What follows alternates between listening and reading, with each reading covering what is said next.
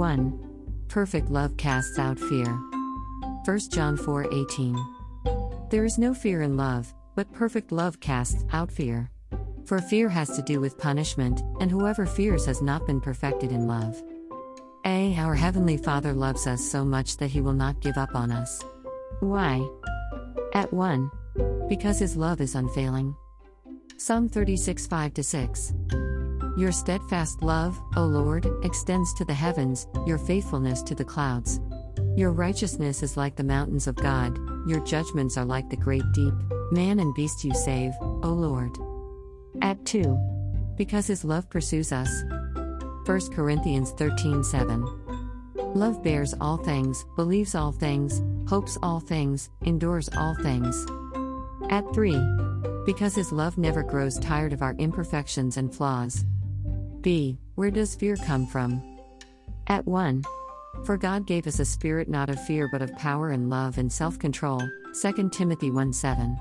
We have been given control over our thoughts and fears. 2. But Satan is the one who invites us into fear. 3. In Genesis 3, it talks about how the serpent, Satan, deceives Eve into eating the fruit off the tree of good and evil. As soon as she and her husband Adam ate the fruit, they saw that they were naked. They quickly began to sew fig leaves together because of the shame of being naked. And when they heard God walking in the garden, they hid.